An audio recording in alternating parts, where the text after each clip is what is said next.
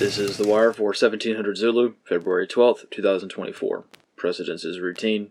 Information cutoff is 1600. Bottom line up front. Israel begins bombing campaign in Rafah. Secretary of Defense Lloyd Austin hospitalized again. Beginning with international events, in the Netherlands this morning, a Dutch Court of Appeals ruled against the Dutch government, halting the export of all F-35 parts to Israel. Per the court's ruling, the court found that, quote, "It is undeniable that there is a clear risk the exported F-35 parts are used in serious violations of international humanitarian law." End quote. The Dutch government has already filed an appeal of this ruling. In the Middle East, Israel begins large-scale bombing operations in Rafah. Combat actions in the north have also increased. Israeli bombing of targets in Lebanese border regions has intensified following weeks of slowly increasing attacks into Lebanon. Hezbollah continues to conduct rocket attacks deep into Israel, as well as regular skirmishes and engagements of Israeli positions and observation posts along the border. In Gaza, the overall situation for the civilian populace is deteriorating severely. In the Red Sea Horn of Africa region, Houthi targeting continues as before.